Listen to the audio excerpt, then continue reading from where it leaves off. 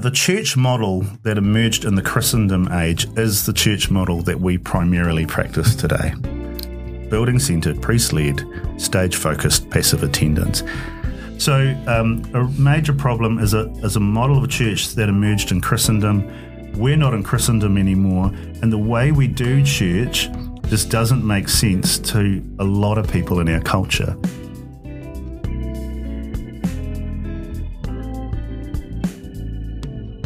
Well, kia ora, and welcome to the Redemptive Family Podcast, where we explore simple relational ways of being church that really bring the why we do church back into the forefront of where it really belongs.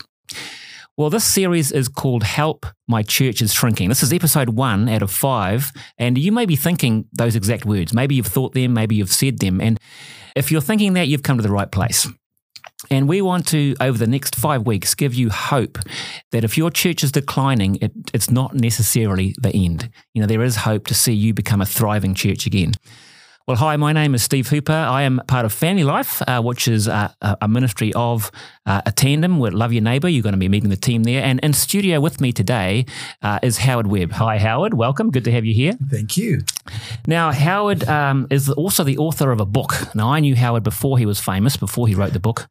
But he has written a book which we're going to be talking about, but which really distills the wisdom and experience that he and his wife Lynette and also Bruce Edmonds of the Love Your Neighbour team have put into a book that really helps churches to thrive, not just survive. So we're going to be hearing a little bit more about that. And I believe you also planted a church, 7 years ago? Is that right? That's right, yes. Church at 126 in Point Chev. Fantastic. And I guess we're going to be hearing more about that as well. But today our special guest in studio is Paul Milson. So welcome, Paul. Kia ora. Kia ora, good to have you here. And now I believe Paul is from Nelson, a little town in the South Island, married to Melanie. Read in your bio you have 3, you think you said mostly adult boys. Now I understand, teenagers, sometimes they're adults, sometimes they're not. Is that what you're saying? Yeah, double meaning. One of my boys is 16 and still at high school, and the older two are 19 and 21. And they are young men. Sometimes. Yes. Oh, totally understand. They're trying to figure out who they are, and sometimes they are, sometimes they're not. That's great.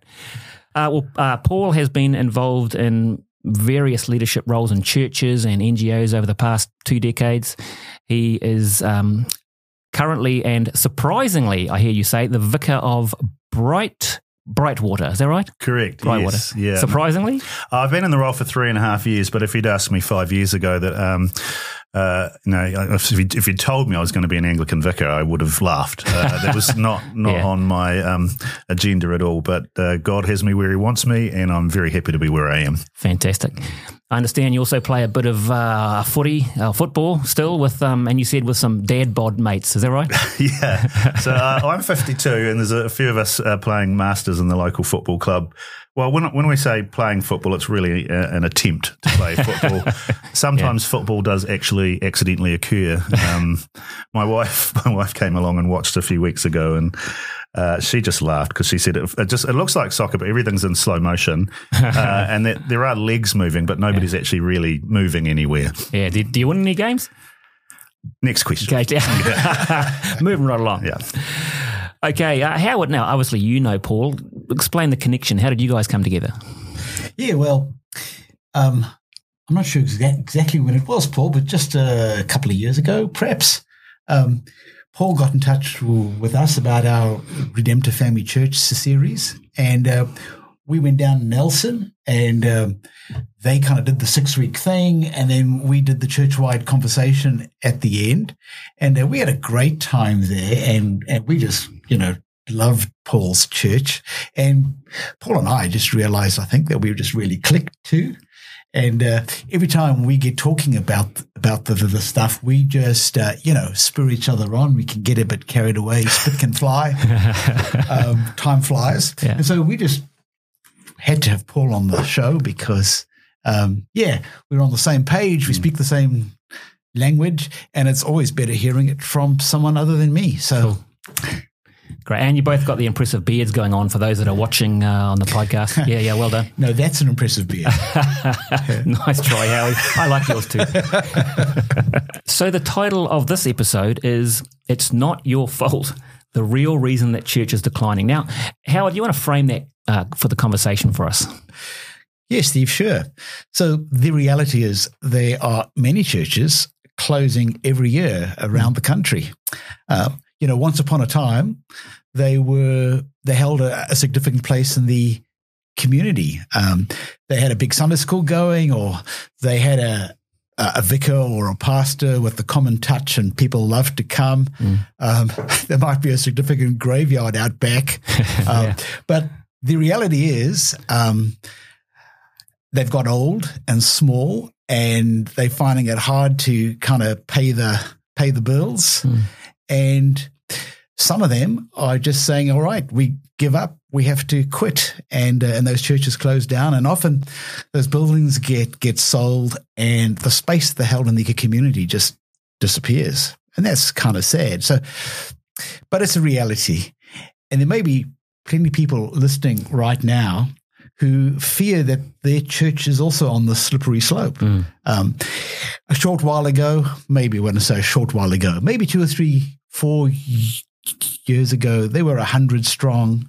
They're kind of down to 30, and they're feeling pretty glum and pretty grim about it. And everyone on the show over the next 6 weeks all knows what it's like to be part of a declining church, and that kind of grim sense of, oh my gosh, where's this going to go? Yeah. But everyone on the show also knows what it's like to be a group of 30 people, but with a sense of hope and a sense of excitement and a sense of passion about the future. And so if you're the struggling 30 and you want to kind of turn yourself around, we're kind of hoping to give you some of the ingredients, some of the guts of how things could be different. And so we're just really looking forward to doing that. What we're going to be talking about is not starting from scratch. We're talking about remodeling. Yeah. And remodeling means that you accept there's lots of good stuff here. There's some good walls, there's some good foundations, there's some good floor, but perhaps the church that was shaped for a different era needs to be remodeled in order to be fit for purpose in the modern age.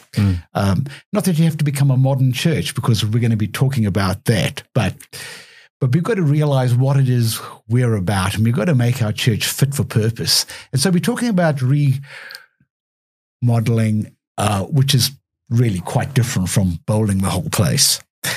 And that's why I'm excited to have Paul on the show, because, Paul's our poster child, really. Yeah. Of basically taking a small place and giving it hope. So, yeah, absolutely. I think the key that you've talked about in there is hope. So for these churches that are feeling like, gosh, is there any hope for us? Yes, there is. So maybe, Paul, you've had some experience in this in your own church. Tell us a little bit about your context and the journey that your church has been on. Sure. So I've been I work in a little Anglican church in a small town called Brightwater. It's population 2,000. It's about 25 minutes drive south of Nelson. Been in that context for 3.5 years, and really got invited into that context to work into it because it was exactly the type of church that Howard just described, where in a previous version of itself it had been thriving. There'd been a lot of energy there. There'd been young families, but in more recent years that had declined, and was essentially a church of 30 to 40 at 2 different congregations, older congregation. And so I guess the invitation was, Paul, come into this space, and we know we're in a bad place, and see what you can do, and seek God's guidance, and try a few things. So, Paul, I know you like to tell churches that are shrinking, it's not your fault. So why don't you just expand on that message for us a little bit? I'm going to start off by talking about what I think are the 4 things that all churches are called to do, and that's to glorify God, which is prayer, worship, telling everybody that Jesus is good, prayer and worship, glorify God, Christian community, which is loving one another, making disciples who make disciples, and mission. And mission, essentially, that summary statement of showing the love of Jesus in deed, but also proclaiming the good news of Jesus in word. And so, no matter what church you are, no matter where you are in history, no matter where you are geographically or culturally, every church is called to do those four things: glorify God, Christian community, make disciples, and mission. And what I want to do now is do 2,000 years of church history in hopefully 2 or 3 minutes or less. Go. Okay, so in the beginning. So Jesus creates the church and sends them out. And in the first 300 years of church history, essentially the church was... they met in homes primarily. There was not much in the way of paid church leadership. It was really an underground movement on the edges of society. It wasn't advantageous socially or politically or economically to be part of the church. There were periods where the church was persecuted. Yet it grew. It was kind of this underground movement on the edges of the culture and society, and it grew across the Roman Empire and around the edges of the Mediterranean Sea, to the point where some historians think that nearly 50% of the population of the Roman Empire might have been Christians by the time the year 300 rolls around. Wow. Again, as this little underground movement on the edges, mostly meeting in homes. And so what they did well is they did all four of those things. They glorified God. They loved each other, because it was quite hard to be a Christian, so actually getting support from each other was really important. Clearly, they found a way to make disciples who make disciples and were on mission, because the church grew so much over that time. And then the 1700-year wedgie began. That's not my phrase. There's a bit of a missional community guru called Hugh Holter who calls it the 1700-year wedgie. And so what he means by that is that Constantine was the empire somewhere in the 300s, and he had some kind of Christian conversion experience and soon made Christianity the state religion. So up until this time, Christianity had almost been the enemy of the state, and now it's saying actually not only is it okay and lawful to be a Christian, we're actually making Christianity and the church our formal religion of the Roman Empire. And so everything changed, not overnight, but over a number of years. But of course, all of a sudden, the church is attached to power, and it becomes politically and socially and economically a good idea to be part of the church. And then I'm not sure whether they thought about this intently or not, but started to borrow ideas from local religious setups, so Greek and Roman gods, which have a temple and priests, or borrow ideas from the Old Testament, which had the temple and priests. And so suddenly you've got money and resources, and you're building buildings for people to meet in. And what emerged was a thing called Christendom, which was large parts of Europe that were essentially considered Christian. And so if France was a Christian country and part of the Holy Roman Empire, and you lived in France, no matter what you thought about or believed in your heart, you were generally considered a Christian because you were in this Christian country. And the kind of churches that emerged were building-centered, priest-led, altar or stage focused, and encourage passive attendance, which is a very different thing than we had in those first 300 years where it's mostly met in homes. The Christian community was a massive part of what they did. I mean, the table was probably one of the main symbols of Christianity in those first 300 years. So you can see a massive change takes place. If you go to any city in Europe and most cities in New Zealand, what's at the very centre of the city? Right, a large church building. So that kind of is a really good symbol of where Christianity and the church had its sway in the culture, married with a lot of power. And so there wasn't really the obvious cultural need for Christian community because everyone's a Christian. There wasn't that drive to relationally go and make disciples the way Jesus did because everyone was considered a Christian. And they kind of the whole idea of even mission almost got lost for hundreds of years because everybody is a Christian. Mm-hmm. And I'm exaggerating the point a little bit, and there's lots of wonderful other examples of things that emerged during this time that were missional and good at making disciples, but generally the church institute wasn't. Where am I going with all of that? The church model that emerged in the Christendom age is the church model that we primarily practice today. Building-centered, priest-led, stage-focused, passive attendance. It emerged at a time where that made sense and where most people in the culture had an understanding, even if they weren't Christian, they had an understanding of the Christian worldview. They believed probably that there was a God. They believed probably that sin was a big deal in some kind of way. They believed that Jesus was a real person. All of that kind of stuff made sense. However, we don't live in a Christendom world anymore. That age is past, and most people in our culture have more of a postmodern mindset, which has a high suspicion of institution, a high suspicion of truth, a high suspicion of people trying to sell things, people in positions of power, which is exactly what the Christendom Church was fundamentally about. So a major problem is a model of a church that emerged in Christendom. We're not in Christendom anymore, and the way we do church just doesn't make sense to a lot of people in our culture. It's even making less and less sense to people who grew up in church. There's something about the way we do things that doesn't really make sense. So that's one major issue. And the second major issue is that this Christendom church primarily is only good at one of the four things a church is meant to be doing. Most churches I go to, most churches I know are really great at glorifying God. You go to their service, they're saying Jesus is great, He's our Saviour, He's our King, we worship you, we praise you, we're going to follow you. Just about every church I know is really good at that. But when you look at the other three things, Christian community, making disciples, and being on mission, sharing the good news of Jesus in deed and in word, essentially, if you were marking a church out of 10 in each of those categories, they tend to get lower and lower the further down that list you go.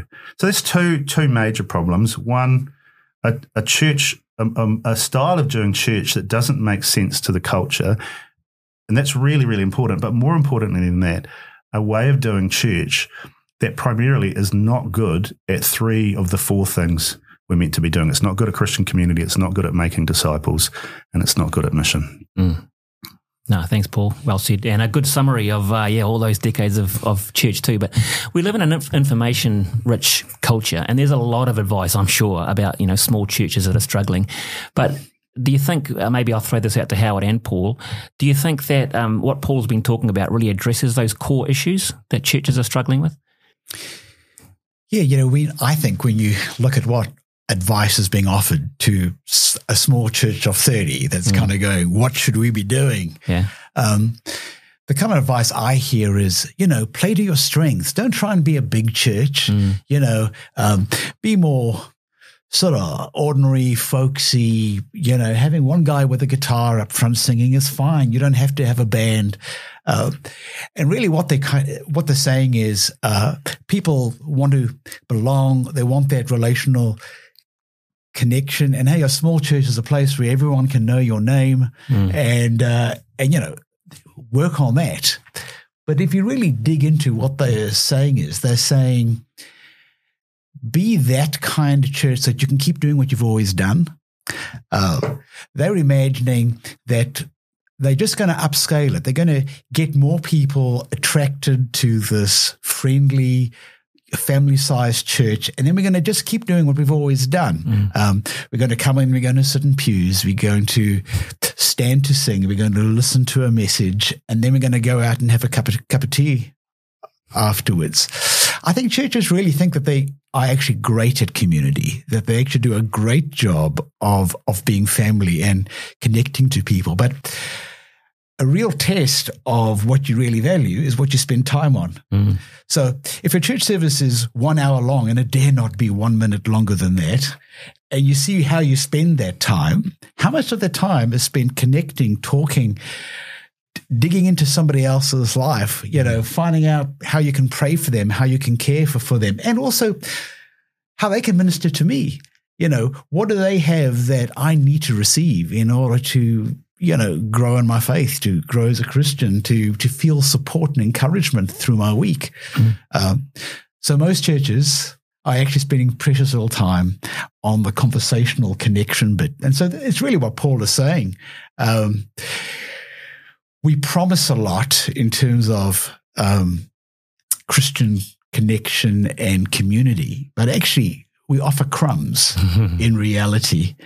And that cup of tea and biscuit afterwards, it's just not enough. And so I'd like to ask the question, really, when we get together, what's central to our gathering? What's the most important thing when we get together? We need to talk about that.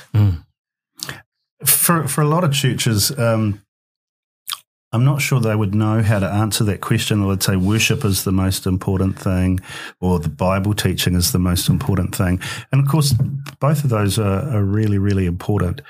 But there is power in Christian community.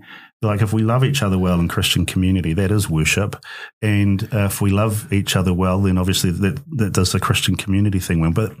But Christian community is also a really powerful tool in disciple making. So whenever you hang out in a Christian community where people are really loving each other well, and Jesus is on the agenda of what it looks like to follow him and live for him, then that's a massively powerful disciple making and missional tool as well. And so one of the great things about Christian community, in terms of the four things that a church is meant to be doing, one of which is Christian community, but it actually is super effective at doing glorifying God and making disciples and being used as one part of the mission as well. You get non-Christians hanging out in Christian community, they're going to be getting discipled in that space, whether anyone's using the word discipleship or not. So sort of what I hear you both saying is, in a way, church could be like what we're doing outside of church, connecting with people, meeting together, having conversation,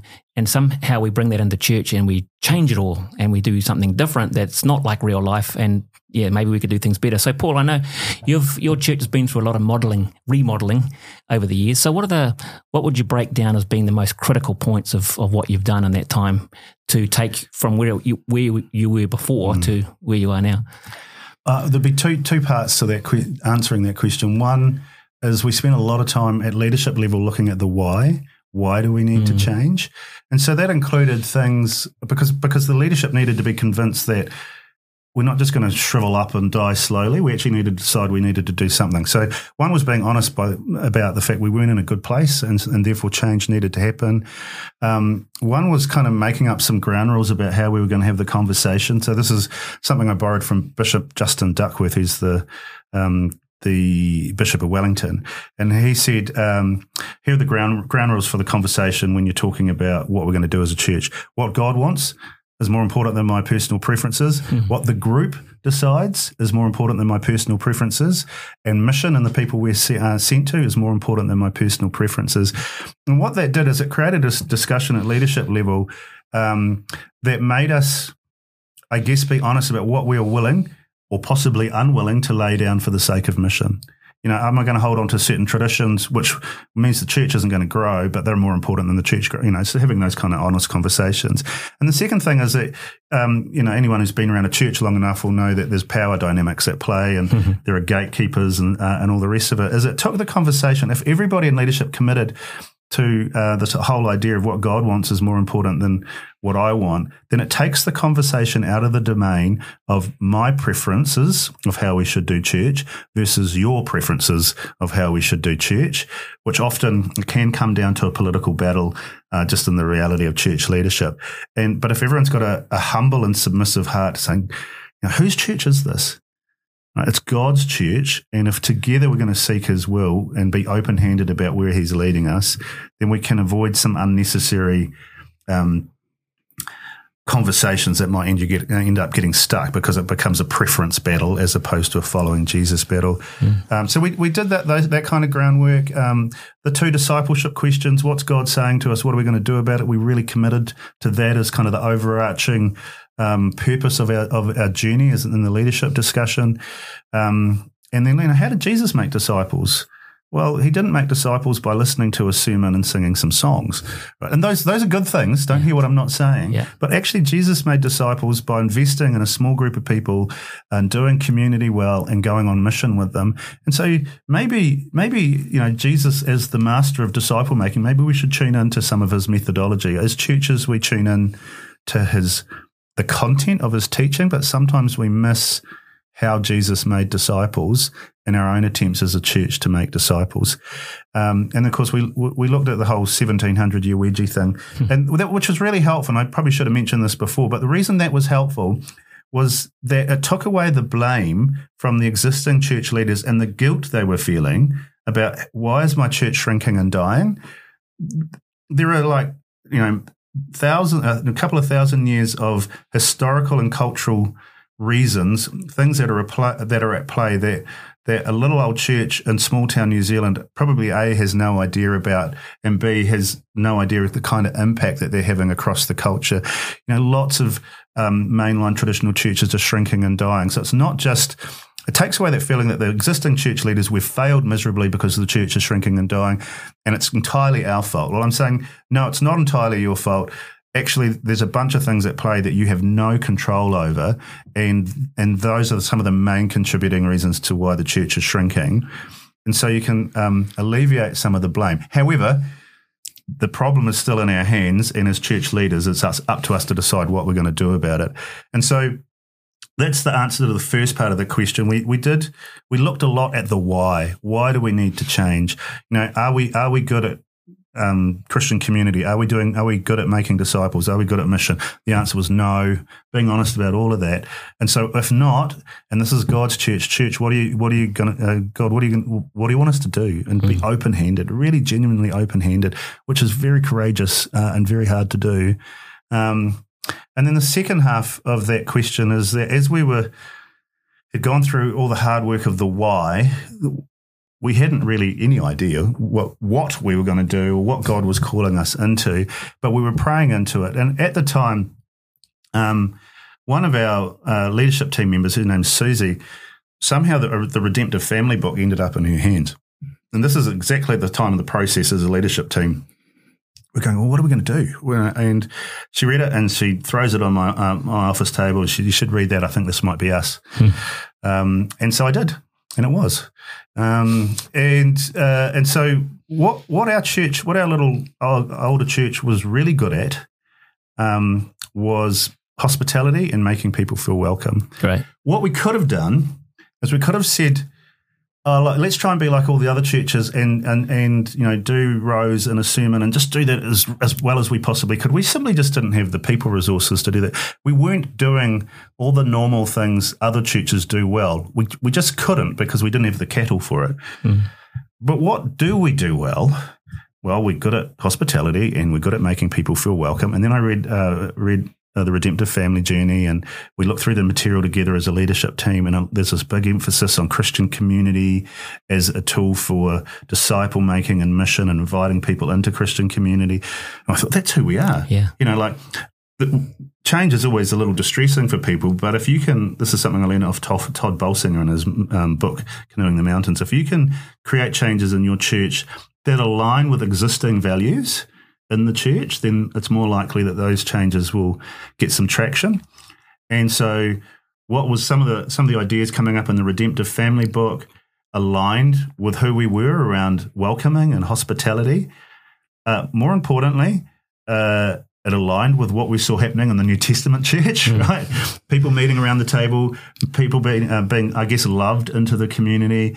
And so one of the things we decided to do through the Redemptive Family Journey was to meet around tables. But that came about through a long preaching series on the why, and then we used the Redemptive Family Journey resource, which I'm sure Howard will talk about at some point, which is a 5-week, correct me when I go wrong, a 5-week journey that the whole church goes on. And so there's sermons you preach through, all looking at the theological ideas behind the Redemptive Family material. There are daily devotions that people can take. There are midweek Bible studies that you can do. There are weekly surveys so that people can give feedback to the leadership about what they're thinking. And the material is basically theological, and it doesn't come in saying you should do tables right now. It doesn't do that. It's just like, what is the church about? Yeah, and it's this big idea that the church is a family on mission together, a family in a place on mission together are the big theological ideas that come through. And so we preached and did the Redemptive Family Journey on that, and then we invited Howard and the team to come to, which is part of what they do, come to our church and do a church-wide conversation. It's exactly that. It's a Friday night, Saturday morning thing where everybody gets a chance to share some thoughts about what church is about and what their heart and passion is for. And then these guys have these great ways of kind of taking all the information and summing it up and presenting it back to people. But the idea was that, and the big idea behind the Redemptive Family Journey is the emphasis on the journey. Is like it takes people with you. And at no point did I say, as the vicar, this is exactly what we're doing. And so, and part of me wants to do that, right? But it's actually saying we're going on this journey together. Here are all the theological reasons why we should be thinking about doing things a little differently. And then there's this church-wide conversation that we had, led by Howard and his team. And then we did another one a few months after that, led by me, to even get more specific. And we decided together as a church to do a couple of things. One was to actually meet around tables so that it would emphasize Christian community, because we did that good. We were good at that. And then also the other thing we decided to do was a terminally practical needs Sunday, where we got out of the church building and just found people in the community who needed their gardens done up or some wood done for them or whatever. And which just, helped us. We want to be a family on mission together, blessing the place that we're in. And we're very, very fortunate in Brightwood. It's quite a well-defined community. We're the only church in the town. And we said to our people who'd been on this journey, we're very, very gracious. We'll give this a go. We'll trial it. Yeah. And so for the people who were reluctant, and there were people who were reluctant, and they were going, okay, I suppose we could let you do that, because we'll review it together 8 months down the road and see how we're going. And so that's what we've done, and it's been really fruitful. Yeah. Oh, there's some great stuff in there. So you're doing some different things on church on Sunday, but it sounds like you're doing some practical stuff in the community outside of Sunday, and that's building into the relationship of who you are and what you do. Well, it's actually during Sunday. So when we do do practical stuff outside of Sunday, but we take one Sunday where we're saying we're going to worship God by serving the community. Cool. And then the people who can't, because it's an older congregation, some people aren't actually physically able to do that. They meet for prayer at 10 o'clock on a Sunday morning, just also in case somebody turns up, if you have a random walking off the street. And then those who can, we just organise them into little working projects across the community. And sometimes that's for people inside our church family, loving one another, Christian community, and sometimes that's for people outside of the church family, which is just showing the love of God to them in deeds. Now, interesting you mentioned Todd Bolsinger. I read a quote of his just recently. He's a pastor, author, life coach, and my understanding of people is that a lot of people, and you mentioned this in terms of the change in your church, a lot of people don't like change, but yet his quote was, people don't resist change, they resist loss. What do you think of that? Is that true? And how do we navigate the problem? Yeah, I think what's topmost in people's minds when you say we're going to change is, what are we going to lose? Because I might love that stuff. And so there is always good stuff in your church, right? And there is stuff that people love. And I think the important thing, and Paul, that is your name, right, Paul? One of the things Paul touched on earlier is you've got to carry people along with you, of course, and they've got to, realize that if I give this up, it's only because we're reaching for something more. We're reaching for something more important, something that we want more than this. But I think we do, in that change process, we do have to acknowledge that there may be a sense of loss. We know a church who, they have a little old chapel that's kind of 100 and something years old. It's got stained glass windows and stuff, and it's got these incredibly upright back wooden pews. Oh, lovely, comfortable. Yeah, very, very so beautiful inside. Yeah, and of course, some of the people that have been coming there all their lives, they love that space. But the space is not congenial for what the church wants to be and what the church wants to do as they're grappling with the stuff. So how do you convince, some of those older people who love the stained glass windows and they just love the sense of being with God when they in that space? How do you help them move? And so it's really important that you have a vision. There needs to be a compelling vision of why we can't be here and why we have to move and go there. And I would say maybe you can find some compromise ways of incorporating some of those changes into what you're going to be doing next. Maybe you don't have to give up on that little chapel altogether. Perhaps you can go in there for for communion, or you can go in there for the benediction at the end, or you can, sing your final song in there or something. Yeah, you may be able to work out a plan for taking your people along on your journey. But I think the consolation needs to be a consolation, and that consolation is there's a vision and a hope for the future that makes the pain of giving up something worth it. I think that's really the trick. What do you think? Oh, change is really hard, and most people in the church probably would have been, in some ways, happy to keep doing what we were doing until we couldn't do it anymore. Yeah. Right. Well said. Yeah, and so you have to give them the why, all the reasons why, all the good reasons why, historically, theologically, and try and get people on board with what it could look like in the future. Do you want young families in this place? Well, if we do, then these changes might happen. Do we want people to, for the space to be a place where people can check out what Christianity is about? Well, if we do, and most just about everybody in our congregation wants those things. So it's like, on one hand, here's some great things to desire and want that line up with what Jesus would be calling us to do, and on the other hand, in order to get there, we're going to have to give up these things here. And if you're just saying, and the changes are in the middle, right? If you're just saying, here's some changes, then people are going to go, nah. But if you're saying, here's what it could look like, and that's why we're changing, then and if you're pushing those changes at a rate, again, Todd Bolsinger said, good leadership tries to bring about change at the rate that most people can cope with. Because if you're going too slow, you'll never get there. Culture would have moved on by the time you arrived at your vision. If you push it too fast, which a lot of keen leaders are really want to do, there'll be an implosion in terms of the dynamics within the church. And there's this middle space, which is a really hard space to find, is we are going to make changes. Here's all the wonderful reasons, all the good reasons, all the necessary reasons why we need to make those changes.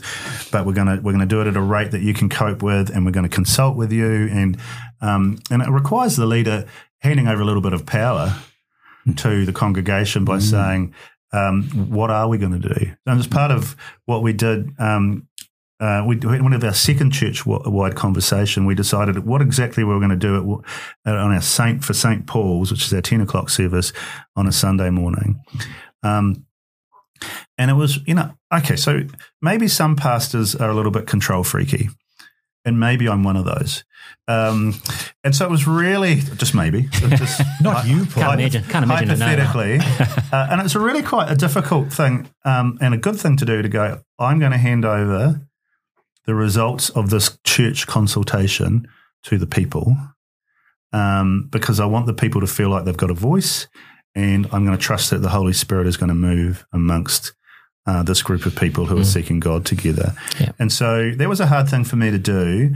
And then what happened in our second church-wide conversation about what we're going to do on a Sunday morning is we ended up having 3 or 4 options. I can't remember the fourth option. One option was to stay fundamentally the same, rows in a sermon, which was never going to attract people. The second option was to do monthly kind of missional community rhythms. So we'd have like 2 table gatherings per month, and then once a month we would do a practical needs Sunday, and once a month we'd do a social event on a Sunday morning that wasn't particularly Christian, but we could invite people into. So that was kind of like the full-on version. So at one end, status quo. At this end, full-on doing missional stuff, really, really serious about it. And then we had this kind of middle option, which was table church, and then once a term doing practical needs on a Sunday, and once a term doing a social event. And we had a voting system, and they could vote twice, and vote 1 got 5 points and vote 2 got 1 point, kind of thing. And honestly, I said to them, look, I'm committing to doing whatever this church decides to do together. And then the vote happened, and this middle option of table church once a term practical needs came up.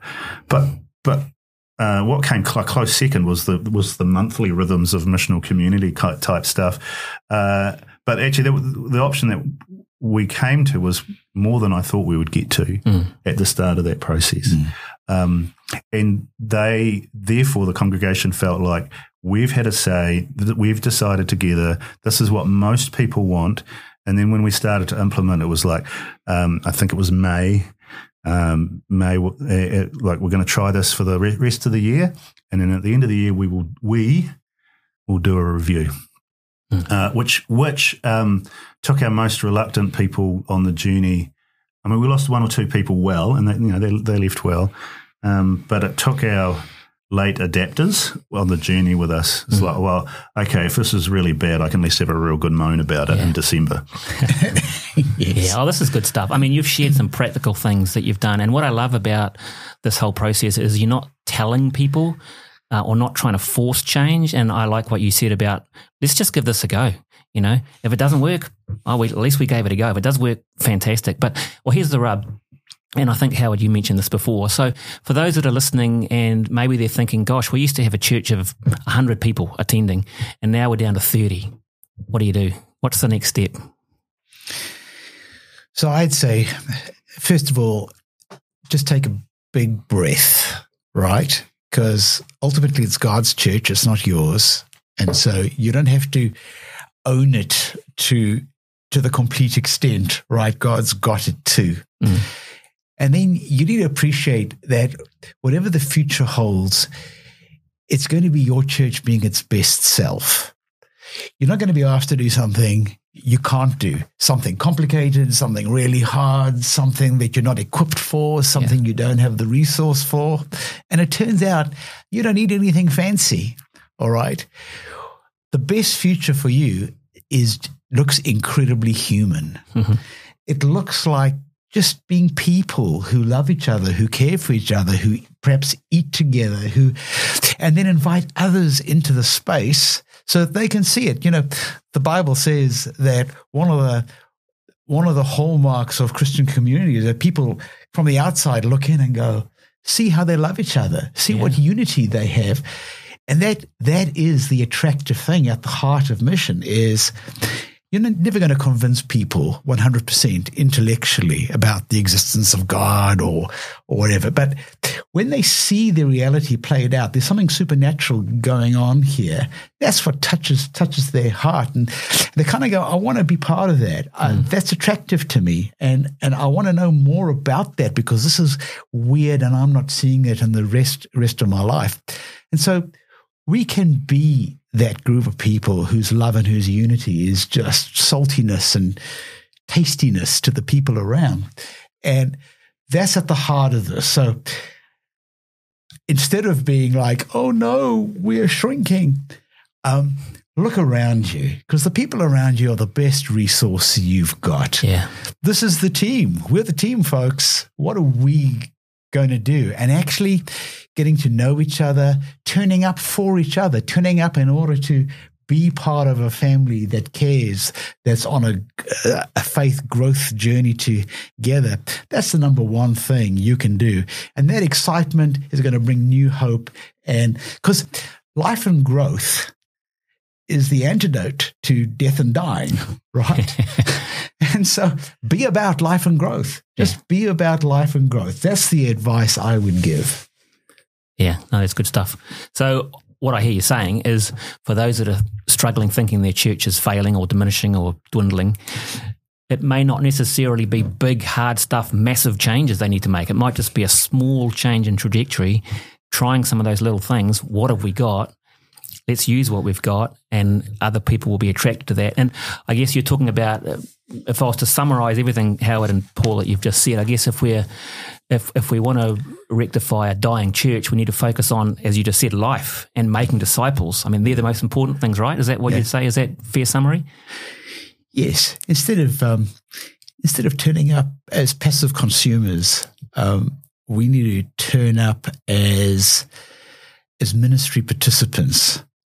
We're there to minister to each other. I need ministering too, and I also have a role to minister to others. And when we start having that mindset with each other, it's not too hard to actually extend that mindset to say, actually, we can include the community on the outside in this as well. Let's invite them in, because let them come and see. And so what you said there about Christian community being the heart of both mission and discipleship is absolutely true. Well, we are out of time, but thank you so much for joining us in the studio today, Paul, for travelling all the way up to Nelson. I know that's a long way away, to share some of your wisdom and insight and the journey that you've been on. Thank you. Appreciate that. You're welcome. It's been a pleasure to be here. And actually, we have a gift for you here. Here you go. I'll give you that. Thank you very much. It's one of these Redemptive Family mugs, and I believe it has your name on it too. So, Love Your Neighbour team has done a great job of, when you're next playing footy with your dad bods, you can have a coffee with your Redemptive Family mug and start the conversation. Well, let's keep growing the dad bods, right? Absolutely. Well, I've been excited. I'm inspired about what you guys have shared in terms of, it's not necessarily that hard to take a church that's dwindling to a church that's growing and relational. And I've seen that happen in our own church. As I said, we're going through this redemptive family process at the moment, some of what you shared about, Paul, that you did with yours. And we're already seeing some great mind shifts and some great things happening already. And I'm excited about where our church can end up too. Not that we're dying, but we want to grow, and we want to have people looking in and saying, gosh, they've got something that we want. So, yeah, thank you. Thank you for sharing.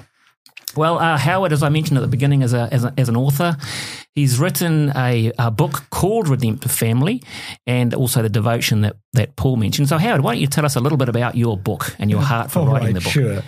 Well, this is the book, and of course, you can get that from us. You can also get it from any bookstore or online. And then this is the little workbook for the churches that are doing the Redemptive Family Church series. Everyone in church ends up with a book like this, and this is the 5-week thing that Paul was speaking about earlier. So the whole thing's built around 4 simple ideas. And as Paul mentioned, we're a family in a place, on a mission, together. Those are the 4 simple big ideas, and all, I believe, very scriptural. Yeah, thanks, Paul. And simple is good. So, our lonely world needs a godly family to offer hope, belonging, higher purpose, and we can be that family. And if we are going to be that family, we're going to be attracting people, and we're going to see people growing as disciples too. So visit redemptivefamily.org and begin a chat with us. We'd love to be having a chat with you. And of course, on that website, you'll be able to purchase any of this material as well. And Howard's book is well on its way to becoming a bestseller. So if you buy another one, it'll get there even faster. That's right. You could help my book be a bestseller. To all of our listeners, we look forward to having you join us next week as we just continue exploring what you can do to make your church a thriving one. Absolutely. Thank you for joining us, and we will see you again next week. Redemptive Family is a podcast by Love Your Neighbour, recorded by Campfire Studios and produced by Toby Palmer. Our intro music is Jazz Brunch, and outro music is Carpe Diem, both by Kevin McLeod at Incompetech.com. Special thanks to our guest Paul Milson and host Steve Hooper from Family Life. If you enjoyed this podcast, be sure to like and leave a review. We really look forward to reading them. And lastly, for more episodes, resources, and hope, head to www.redemptivefamily.org. See you there.